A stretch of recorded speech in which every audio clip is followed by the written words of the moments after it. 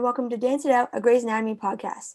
We're your hosts, Jasmine Petty and Giuseppe Corallo. And today we have a special guest with us, fellow Grey's fan Clinton Large. Thank you to everyone for joining us. Today we're going to be talking about Season 17, Episode 4 of Grey's Anatomy, entitled You'll Never Walk Alone. So if you haven't seen the episode, there are spoilers ahead. You've been warned.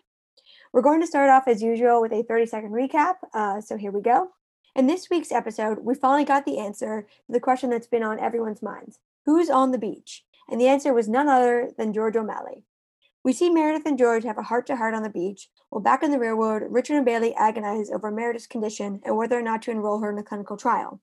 Maggie attends a virtual dinner for Winston's grandmother, which leads to some family drama, and Amelia and Link struggle to cope with the reality of Meredith's deteriorating condition. Meanwhile, Tom's COVID symptoms worsen, and Owen is forced to confront his own unconscious bias when it comes to treating patients of color.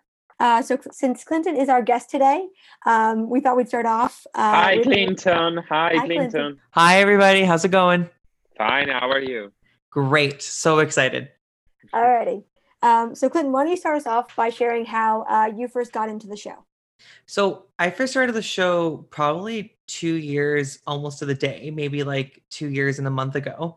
I had some roommates that were really into the show, some friends that were into the show, and maybe they only watched only till season 10 because Grey's Anatomy has gone on forever and ever. But they all spoke so highly of it. I wanted to watch it, but it's so hard to start a show knowing there's already 15 seasons out and they're still going, like that time commitment. Yeah. So I started, and in true fashion for me, binged it really hard, and I have never cried so much in a concentrated time in my life. Yeah, I loved it. And then that's how I got into the show. And I actually got my boss at the time into the show as well. And she would watch it while she was on the treadmill in the gym in the mornings. And she's not as emotional as me, so she wouldn't cry. But she's like, oh yeah, it's sad. And as it's like her 6:30 a.m. jog on the treadmill. And so we would talk about Grey's all the time and stuff. And yeah, that's how I got into the show. And how long did it take for you to actually watch the entire series?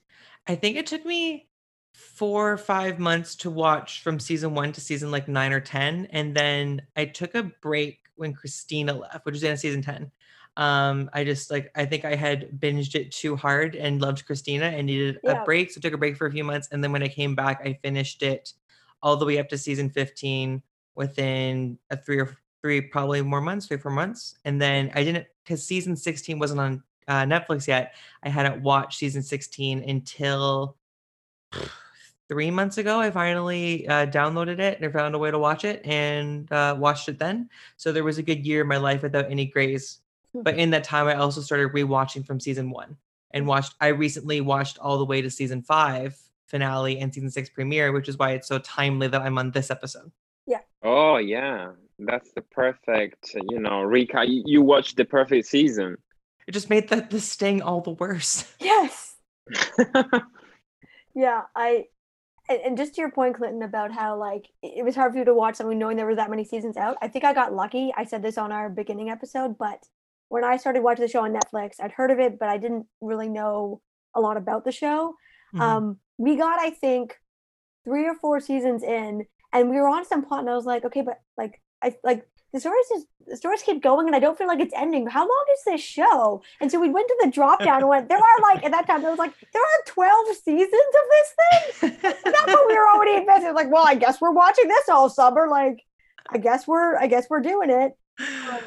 And then there were more. And by the time I finished that, there were more seasons. So, yeah, that's awesome. My boyfriend always says that like Grey's Anatomy is a perfect show for me because he likes to say that I have abandonment issues. And so I love, I've always said I love a TV show more than a movie. I like seeing the people I know in a new situation that have to get used to a new group of people.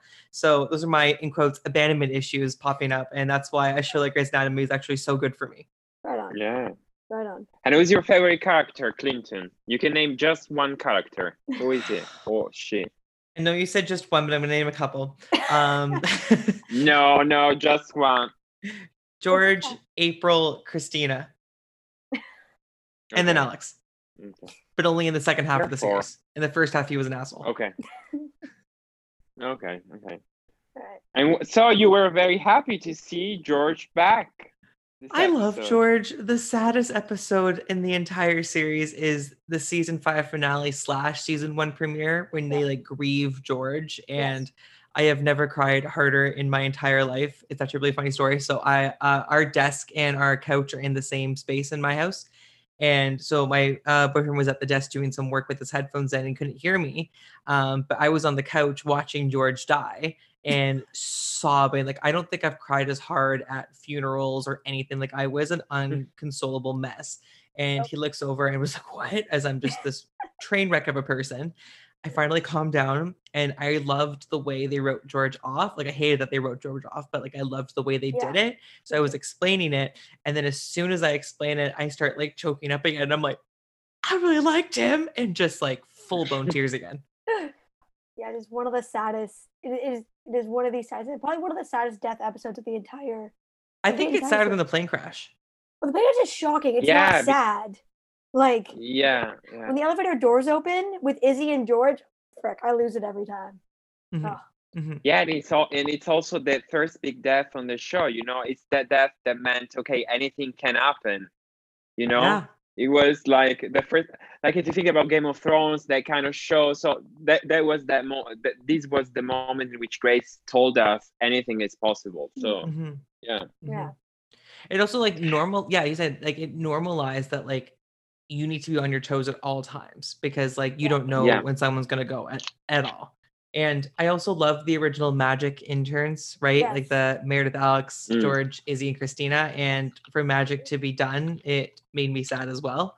So there's just so many reasons to be sad when George died. There are so many. So how did you feel about, so obviously you were happy to see him back. What did you think about George in this episode? So it got spoiled for me because I didn't watch it. I watched it a day late. So it got spoiled for me that he was back, which like I was so excited to see him, but so sad at the same time that it was spoiled.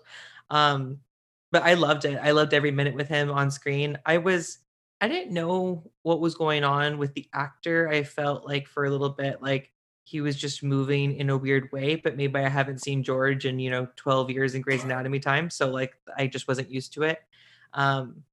But yeah, no, I loved it. I loved how you had a real conversation with Meredith, whereas, Derek was just like, Sam's not real. And that's all you got. But like they actually got to like chat. And especially because like you got to hear about George like visiting Meredith's kids and visiting his mom and like, effectively haunting everybody, but like good haunting. It doesn't have to be bad. And so that was just so nice. And then like their conversation about like grief and how people process it and how sometimes people never get through it. And also him talking about how everybody laughed at his funeral. Everyone did laugh at his funeral because they were laughing. I think they started laughing because the girl that he saved was like, rightfully so an inconsolable mess, right? Like I love that phrase apparently, but crying her eyes out and like louder than anyone else was. And they laughed at her, which again, rightfully so. But yeah, it is weird to think that all your friends at your funeral are just bursting out laughing. Like losing it by that tombstone where they're like, and she got cancer and he got hit by a bus. Like... Yeah, exactly. Anyways, that's my thoughts on George and how I got into the show. Awesome. Giuseppe, do you want to go off what you were trying to say earlier? Yeah, actually, I loved the return of George as well. I thought, as Clinton said, it was very emotional, and I also loved George as a character. I mean, if you think what's really great about these characters, these character George, is if you think about him, he has been with us just for 5 seasons, but he made such a huge impact. Think about, I don't know, Joe Jackson or some other characters. They've been on the show longer, but the impact that George had, it's great. It's really, really great. So I was very happy to see him back, and I loved all the conversation between him and Meredith, and especially when he asked Meredith if she still dances out. I thought that was a great moment because the scene was great, the music, and it was what Grace does best, the perfect dialogue, the perfect music, the perfect acting. And I thought that there was a powerful moment because actually in that moment, George O'Malley is not really George O'Malley. It's an imagination of Meredith's mind. So it's like Meredith is asking herself, when was the last time she actually danced?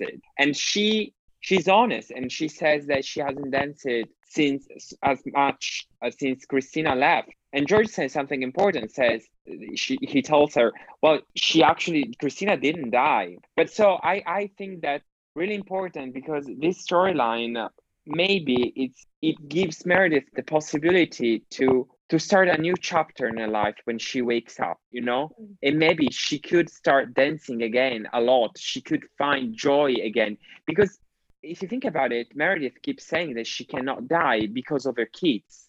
Like her kids are the only thing that are tethering her to Earth. And I think in one way that's true.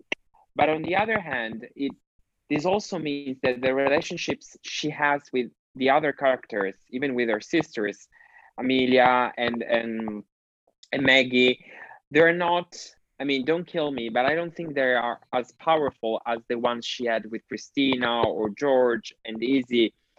Well, you get stronger relationships when you have like a common enemy almost, right? Like a common, I don't want to say trauma, but like, hard experience. And you can think of their internship years like that, right? Like I did an engineering degree and I was really involved in orientations, and they talked about all the time of how like having not only a common goal, but a common enemy can really bring people together. And that common enemy when you're in school is like your professors, right? So that makes you grow so much closer together. So these interns working through this ridiculously hard program together where they're not sleeping, not eating properly. I'm pretty sure they all would have gained weight if they were, actually doctors.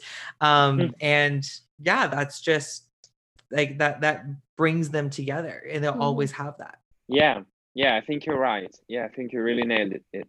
Yeah, and so I hope this whole storylines is, again, I want to see Meredith dancing again by herself and also with other people, maybe with Ace. As you know, I'm such a big Meredith and Ace fan. Yeah. What did you think, Jasmine, about this reunion, this magic reunion?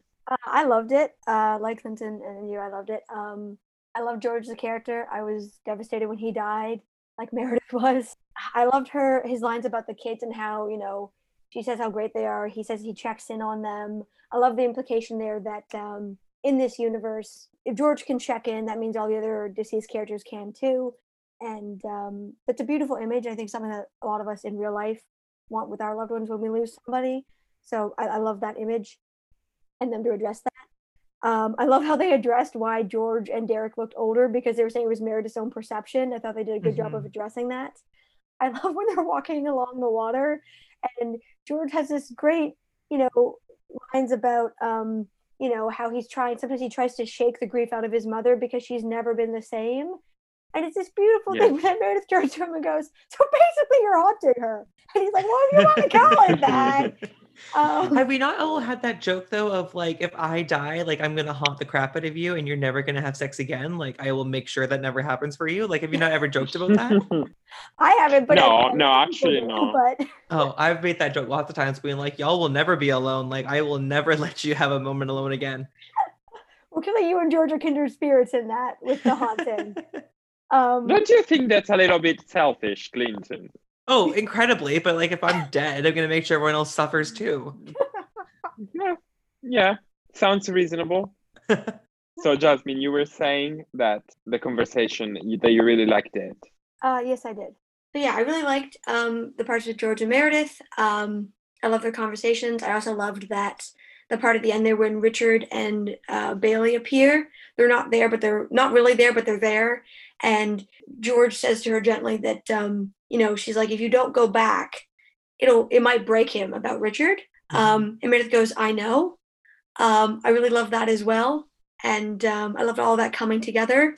And I was surprised too that I thought the meaningful conversation at this stage was going to come from Meredith and Derek talking, and I was a bit surprised that it came from Meredith and George, but I loved it. And I do think that the meaningful conversation with Derek will happen later, but probably when they wrap the beach storyline.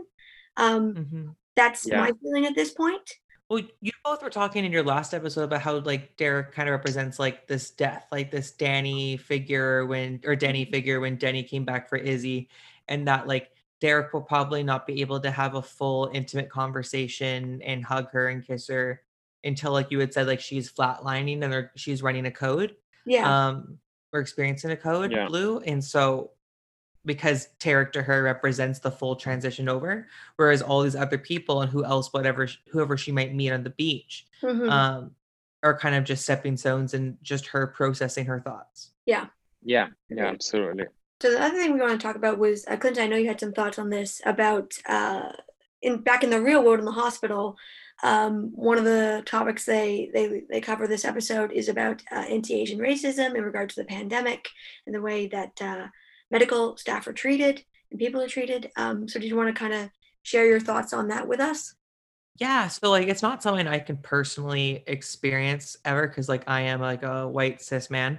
But like my partner is Asian, and so I think I can empathize quite a bit still just because I've, heard him talk about it. And living in Vancouver, BC, there is like a large Asian population. So like just having lots of friends that have experienced it as well. Like even the other day, having a friend of mine post a story about how someone that was her friend who she hadn't spoken to in a couple of years had asked her a question about a class they had taken together a few years prior, if she still had any notes from the class.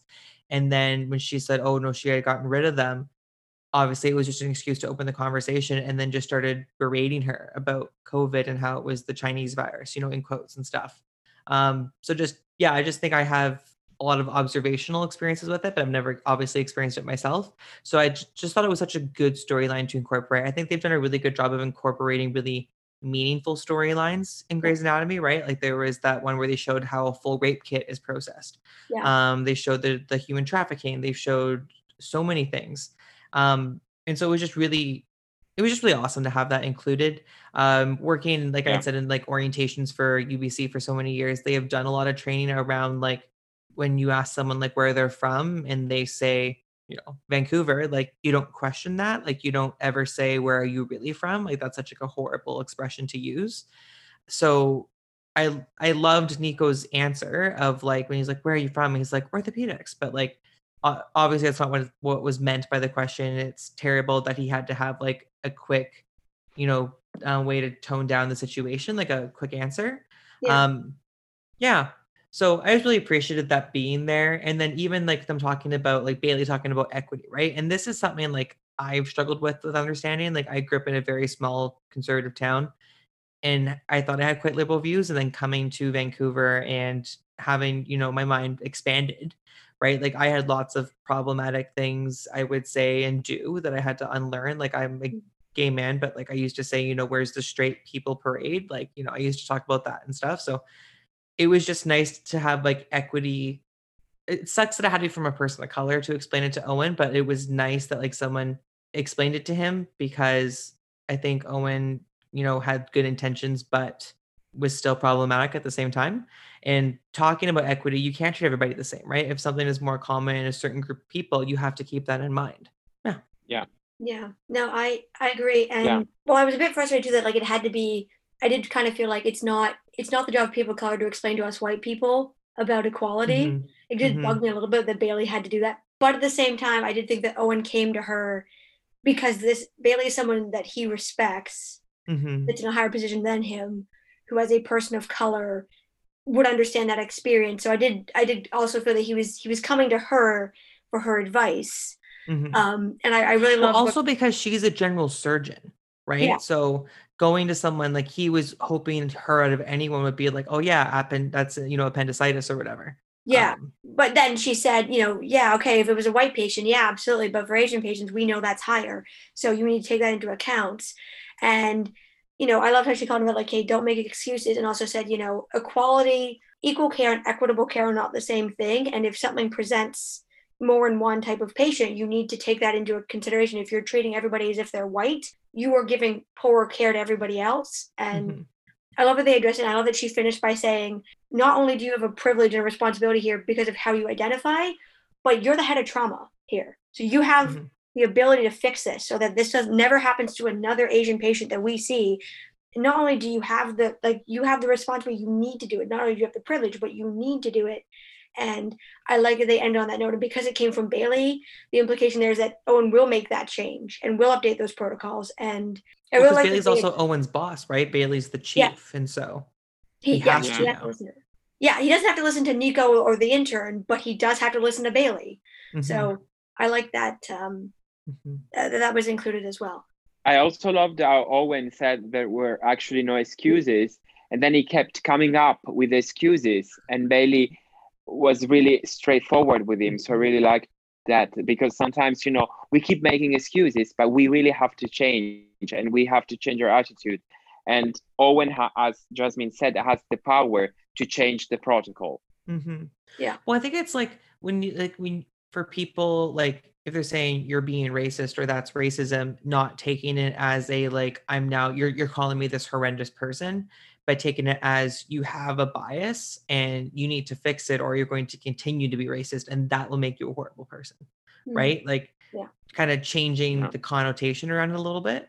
I also just love that like it was a subordinate technically who like brought this to Owen's attention, because I think people lower down the food chain should have more say in things and we should hold people more accountable.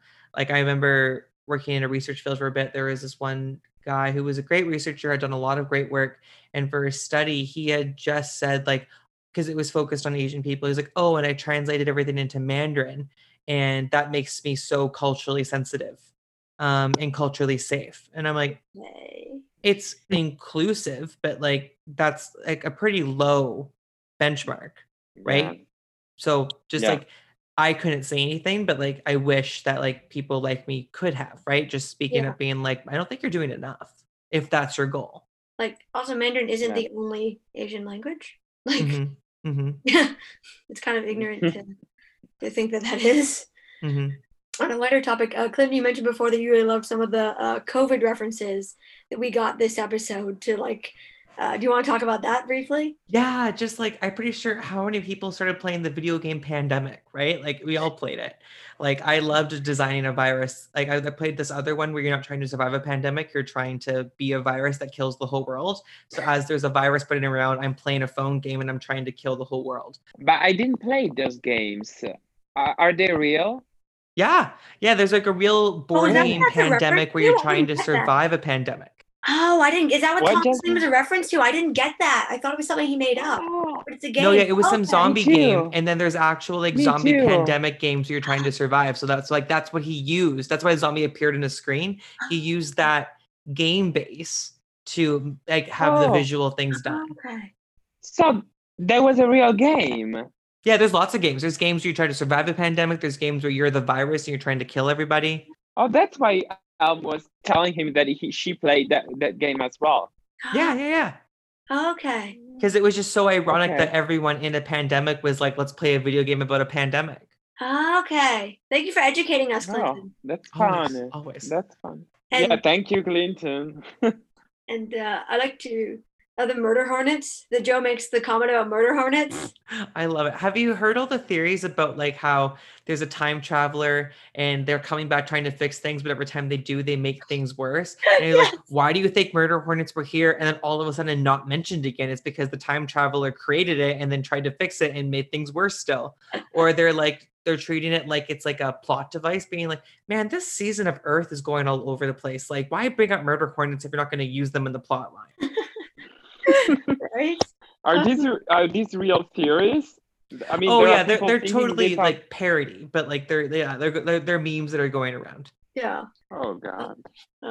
So on something more serious, I know both you and I, Clinton, we were feeling this, that I loved on a serious note how when Richard is agonizing over Meredith in this episode, his line to Bailey where he says, I know that patients suffer alone because of this disease, but it never occurred to me until right now how their families and their loved ones suffer over them and not being able to be with them. I thought that was such a poignant moment, and I thought it hit the nail on the head really well about this disease. Yeah, just I think you summarized it perfectly. Just how lonely people feel, even if you're not caring for someone, if you can just feel incredibly lonely, and that's bad too.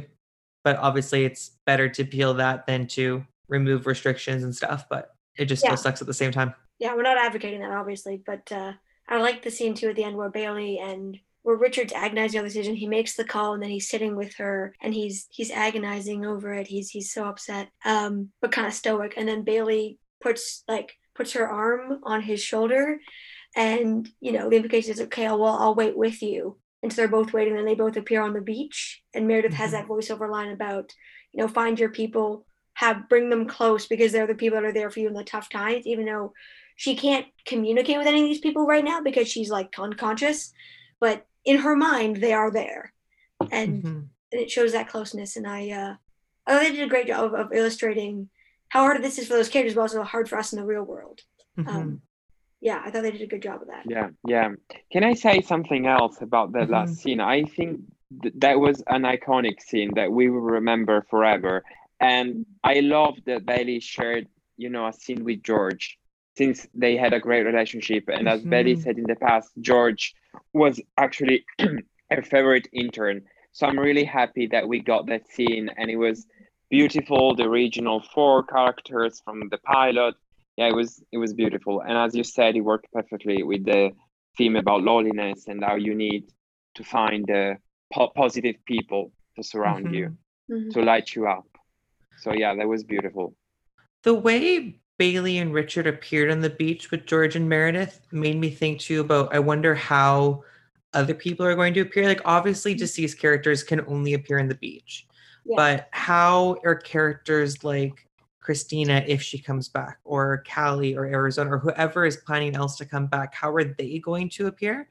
Are they going to be only on the beach? Are they going to be only in the real world? Or are they going to be both? Right? And what's that going to be like? Here or something. Yeah. And did you notice that the people who actually were alive and appear at the beach actually cannot talk to Meredith, and she can talk to them? But yeah, they can. She can only talk to the dead so far, but every new edition's been a new rule. That's true. Yeah. Yeah. Why do you think that George and Meredith got close, but she and Derek couldn't? I think it just goes to what I was saying earlier about how Derek to her is Denny to Izzy, and Derek represents the final transition. And so I kind of view Derek as like the angel of death.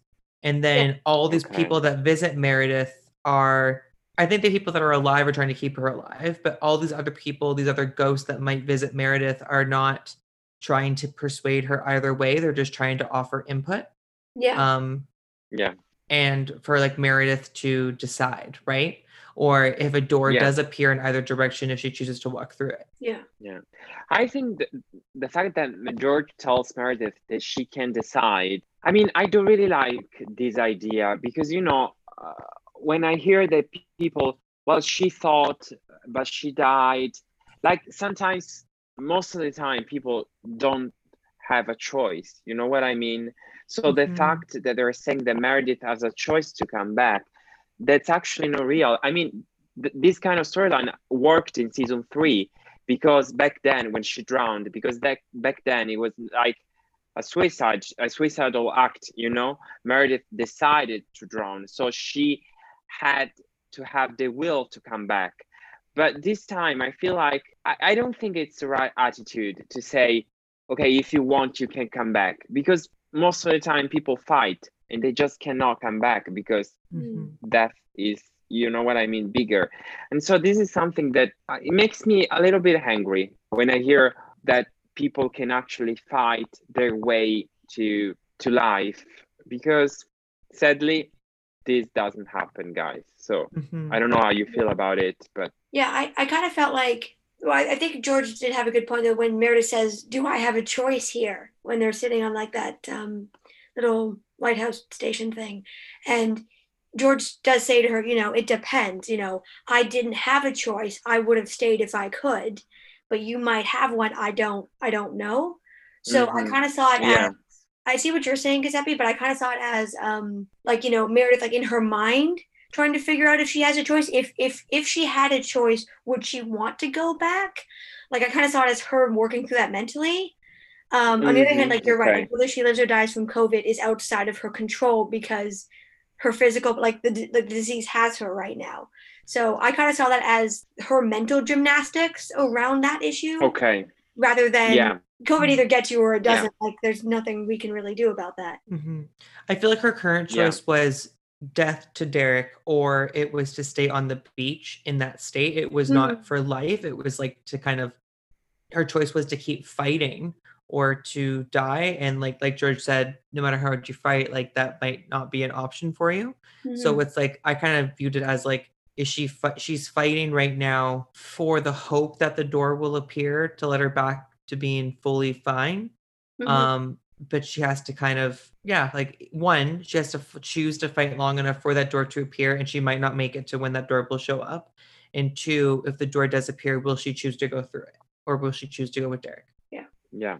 Talk about a romantic entanglement that happened in this episode. I mean, or maybe we should call it, as they call it, a friendship reboot. So I'm talking about Jo and Jackson. I think, and I'm surprised to say this, but I think they work pretty well together. You know, I think that Camilla Luddington is really good at the comedic time, as I said in the past. And so I like that they're playing the lighter side of this relationship. I mean, they're not super serious. Jackson just broke up with Vic, and Jo has just been dumped by Alex. So I'm happy that they're not approaching this, I mean, from a writing standpoint, like the next big thing in their life, the next big romance.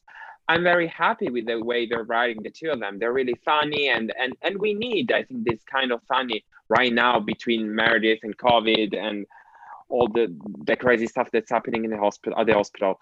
So I think I like them. Yeah, I'm surprised because I never actually loved Jackson and Maggie, but I think surprisingly, Jo and Jackson work pretty well. And I also am interested to see where they go and to see Jo with someone who's so different from her, because we have seen Jo just with Alex and they shared a similar background. So to see Jo interact with Jackson, a rich guy and a spoiled one, I think that might be pretty interesting. So yeah, I'm very curious to see where they go next, because obviously to see their conversations around money. Yeah, that could be very interesting. I'm very curious about that. And this is Grey's Anatomy, so even though they said nothing serious will happen, well, guys, of course something serious will happen. Yeah, people are gonna have feelings. People are gonna catch feelings. Yeah, people are gonna happen. It will happen. And what about Amelia Link? What did you think about them, Jasmine? I really liked them together. I liked that, you know, Amelia kind of had her feelings out, which I like, as she says, that's important for her to do, because if she doesn't get her feelings out, she will relapse. Is that what she was implying, that she would relapse? Yeah. What did you think? Oh, I just thought she'd throw a fit and then he wouldn't like the fit she threw. I didn't even think about that. No, she's saying that if she bottles her feelings up, she will relapse. Yeah, she also thought that in that case, the consequences will be very hard to face, and that Link might not find the bright side, you know? Especially because she's looking after the kids. So if Amelia relapses, loses it, and ODs like she has before, like multiple times, the kids, there's no one to look after the kids. So not only will it be hard for Link, but he takes over as their primary parent. At least that's how I kind of saw it. My friend Amy that I watched with, that Clinton you've met, had a really good comment on that scene that she said I could share, where she said, you know, I feel like when Owen and Amelia were still together, if that had been Owen in that scene, he would have just stormed off back into the house, because you kind of saw that dynamic with them. Whereas Amelia and Link's dynamic is so different, that like Amelia's just like, I need to feel my feelings. And so Link walks over, angrily moves some toys, sets down a chair, and is like, she's like, what are you doing? She's like, I'm sitting here so you can say all your feelings, which I loved. And then later on, she tries to repay the favor, and he says, like, if you want a partner in misery, I can't be that, because my way of dealing with this is to strum my guitar and focus on the positive, and I need to do that. I've supported you on your thing. If you want this to work, you have to support me on my thing. And I like that because she's had her brain tumor removed and because her addiction is under control, Amelia, for the first time, I think on her whole run in this Grey's or Private Practice universe, is able to go, okay, I've done my thing. You need to do your thing. I'm going to sit here while you play me this song. And I really love that. I also loved Link's line about what the song was called. That was hilarious. So that was kind of my take on it. Yeah. All right, friends, I have to get going, but I've appreciated so much being on this podcast, and I can't wait to come back and discuss my essay, 65 Reasons Why Owen Hunt Does Deserve to Be Happy. Clinton, we will have time to discuss that. We'll have you back. Just because I want to defend Owen. Not because I love him, because I think he needs a lawyer. You're too severe with him. I do have to run though, but thank you so much, you guys, and good luck. Thank you. Bye, Clinton. Bye, Clinton. Bye. So, Jasmine, you were talking about Amelia Link. Okay. And I wanted to say something. I actually liked the two of them this episode because I think they had a realistic fight, a fight that actually happens in real life. You know, I'm an Amelia. I'm a sucker for walling in my feelings and I mean I don't love misery, but sometimes I just wallow in it. I actually get Amelia. But on the other hand, I also get Link because sometimes you just want to see the bright side, and the same works for me and my relationship. So I think it was a very they both had valid points, and I thought it was a cute fight. Let's call it a fight. It wasn't a real fight, but anyway, I thought it was really realistic and a domestic storyline, you know? Yeah. So yeah, I liked it. What about the other couple of episodes or who actually still haven't had real time together, but just FaceTime together? But in this week, they had a really peculiar evening dinner, I would say. What did you think about Winston and Maggie? I really liked them as a couple. I did think I like that he invited her to the family dinner, and I thought it was great. I understood why Winston, couldn't be around his father because I mean he was just awful. But I also did think it was very rude that he just exited the call. Like he should have said something first. He should have said, "Okay, Maggie, I can't do this. I think we should leave the call, or I'm going to leave the call." And so both him and Maggie could log off. The fact that he just logged off the call, didn't say anything, left Maggie hanging, and she was standing there being like, "So is there cake?" And just like, trying to be classy and salvage the situation. I didn't think that was fair to Maggie, but I did like that Winston apologized and he recognized that he was going to talk about it with her when they FaceTime later. And he recognized that Maggie wasn't in the right space to talk about that because of everything going on with Meredith. So, instead, they talked about something else. They decided to watch a movie. I also really love the line where they both discovered they're both pencil nerds. Oh yeah, yeah. And how much they have in common. It is a bit weird, and obviously this is affected by COVID. If COVID had not happened, it seems obvious that Winston would have moved to Seattle, and that him and Maggie would be in a relationship, in real life. But because of COVID, that's not happening.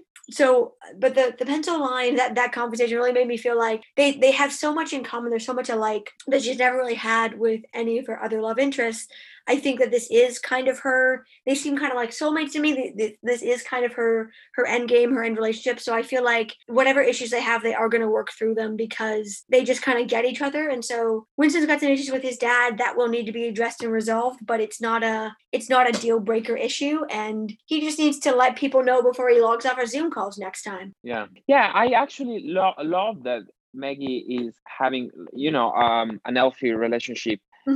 But I have to say that this is just me, but I don't think it's very interesting to watch. I mean, I know that you like the two of them together, but I hope that something happens to spice things up between the two of them because right now they're a little bit boring.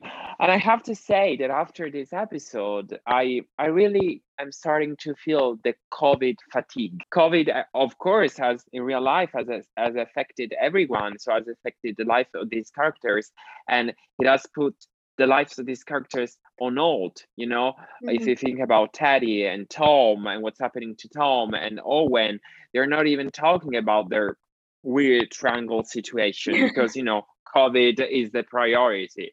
And now Tom is really, really sick at the end of this episode. So I think that, and I get it, everything has been turned upside down by this horrible disease, this horrible virus. But on the other end, I am starting to feel, as I said, the fatigue. Yeah. It's really taking a toll on me as a viewer. So I hope that in the next few episodes they add less scenes related to COVID. Don't you feel like these are very dark episodes? I do and I don't. Like I'm really loving this season. I mean, it is very COVID heavy, but at the same time, I feel like their hands are kind of tied. That now that they've introduced COVID in the show, because those are the medical stories that real life medical practitioners are bringing them.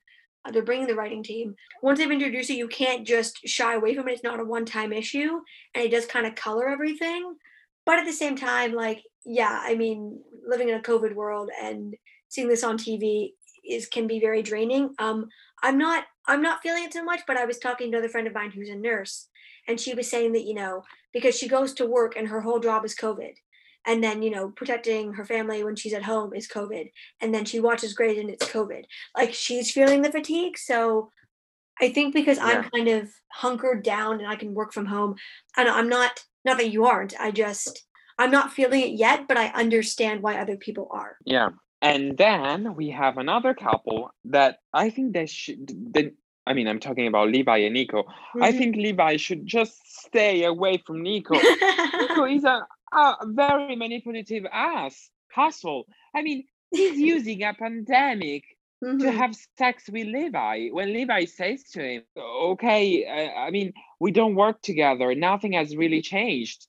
He replies, "Well, everything has changed. There is a pandemic." I mean, I get that there is a pandemic, but he's using the pandemic as an excuse to have sex with Levi. Yeah. And as Joe said to Levi, Nico is not emotional available. So Yeah. I think Levi should stay away from that man. That man is bad news, and I really like Levi. So I hope we can find a partner who's worthy of his incredible heart. I'm sorry, I really love Nico. I really love Levi, and I think Nico is really bad for him. He's toxic. Okay, I said it. He's really toxic. I agree. I like Levi and Nico in the beginning, but when they got to that point last season where it was revealed that Nico wasn't out to his parents, that kind of was the beginning of the end for me. And I agree. I think Levi deserves better. And like you said it perfectly, he deserves someone that's deserving of his caring heart. And I do want to touch on just two more things before we go. Yeah, I agree. I agree with your comments about Tom, and I felt for Tom this episode. I mean, Tom can be an ass, but he can also be very kind, and I really love watching his character. I think he's very interesting, and I Yeah. hope they're not going to kill him off because I really like him. But I kind of got that vibe from this episode and the previous one. Yeah. I And think we're in for uh the death of Tom. Yeah, I think it will happen because I think Meredith is gonna get better, and they yeah, have to show how serious this virus is. So I mhm, think they could use Tom's character to highlight it. And remember that they said that they had a death plan for yes, last season finale, which was then scrapped because of COVID. yeah. Maybe Tom was the character who was supposed to die. Who knows? Yeah, that's kind of the vibe I'm getting, which would be a shame because I love his character. We will see how it goes. And it's one of those things where if it's not Tom, Meredith is the star. She anchors the show, and they brought this storyline in the premiere. So, to my mind, if she lives, which it looks like she's going to, somebody else is dying. So, either a main character or Yeah. someone that's close to a main character is going to die because if that many people get COVID, statistically speaking. So I'll be interested to see who it is. Like right now, I'm getting a Tom vibe, but they could pull a switcheroo on us, and it could be like 11th hour, no Tom pulls through. It's this other person. We Yeah. shall see. The Yeah, I last, hope it's not Tom. yeah, He deserves some happiness he because does. as he told Teddy, as he told Teddy last episode, he had so much heartbreak for a lifetime. I mean, Yes. he deserves some joy. Yes, I agree. I think he does deserve some joy. The last thing I want to touch on is I love this episode. I absolutely love this episode. My only complaint was the absence of Cormac Hayes. Where the hell was McWidow? Where the hell was he? Yes, What the yeah. hell Where the did he have? hell Where was was he? we Ugh. want McWidow in each episode? Yes. So Let's hope that we get him next episode. I was very sad that he was not there because he's my favorite new character and I love him. So I hope we will see him next episode, especially because it looks like, hopefully Meredith will be getting better. So I'd love to see some interactions between them or with Hayes talking to Bailey or Richard or Maggie or Joe or Amelia about Meredith's condition. I would really love to see that. So that is my wish for the next episode. Yeah. And so now I think it's time for our little wrap up here where we talk about our favorite quote or scene. So did you have one for this episode? Yes, actually, I said it before, but I really loved the line from George. Do you still dance? When he asks Meredith if she Mm-hmm. still dances. I thought that was powerful for the reason that I told before. So yeah, that was my favorite line. Do you still dance? Such a simple line, yet so powerful because it means so much to those to us who have watched the show for so long. And also, this is the Dance It Out podcast. So, Yeah. what about you, Jasmine? What I was love that too. Where they were like, "Oh, do you still dance it out?" I was like, "Ah, yeah." For me, I think it's a tie. One of them I already mentioned was the line where Meredith says to George, "So you're basically haunting her," and he's like, "If you want to call it that." The other one for me was when Amelia comes to Link, and they're talking, and he's like, "This is how I deal with stuff." And so she says she understands, and then she says to him, "What are you playing?" And he goes, "It's a song called, if this virus doesn't get us, climate change probably will." He starts strumming the guitar. Yeah, that was funny. It was hilarious. It was really on point.